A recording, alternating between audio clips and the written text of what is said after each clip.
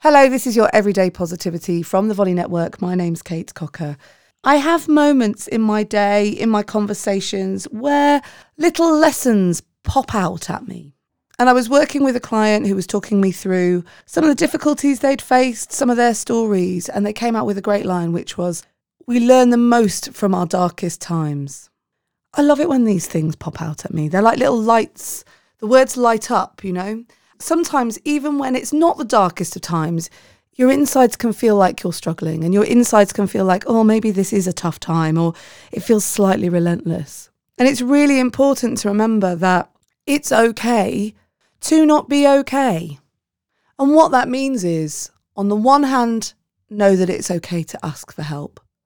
And on the other hand, know that everybody goes through this.